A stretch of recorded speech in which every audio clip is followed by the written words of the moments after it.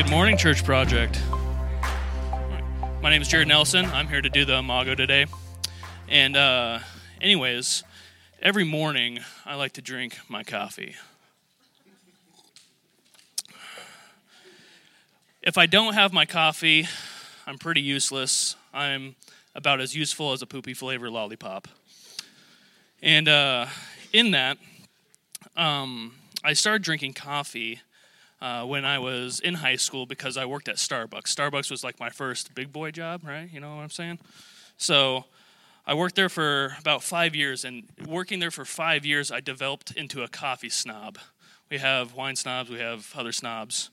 I developed into a coffee snob where I had to have my coffee a very particular way. And I kid you not, I sniff it, take the aroma in, everything, right?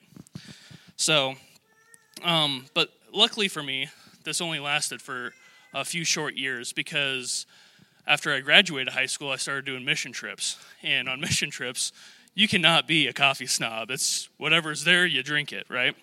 And so I remember this one time we were in China, and we just landed in, and the next day we had to go and start smuggling Bibles in. And so we had to wake up quick. And, you know, I don't sleep that well traveling and time frame and all that, so somebody forgot the coffee filters and the French presses and all that. And so all we had were some brand new clean socks, some coffee grounds, some hot water, and some mugs. And we had to wake up. So I was like, okay, had to throw my coffee snobbery out the window.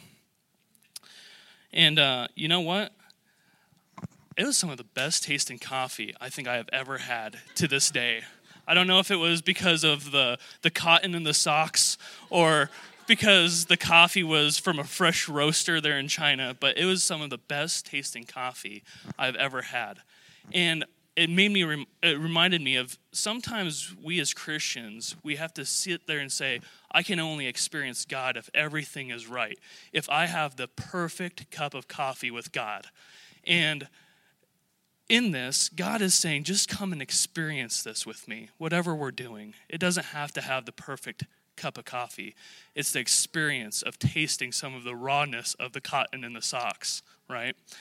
And in that, you can have some of the best experiences with God. And that's how I saw God in a cup of coffee.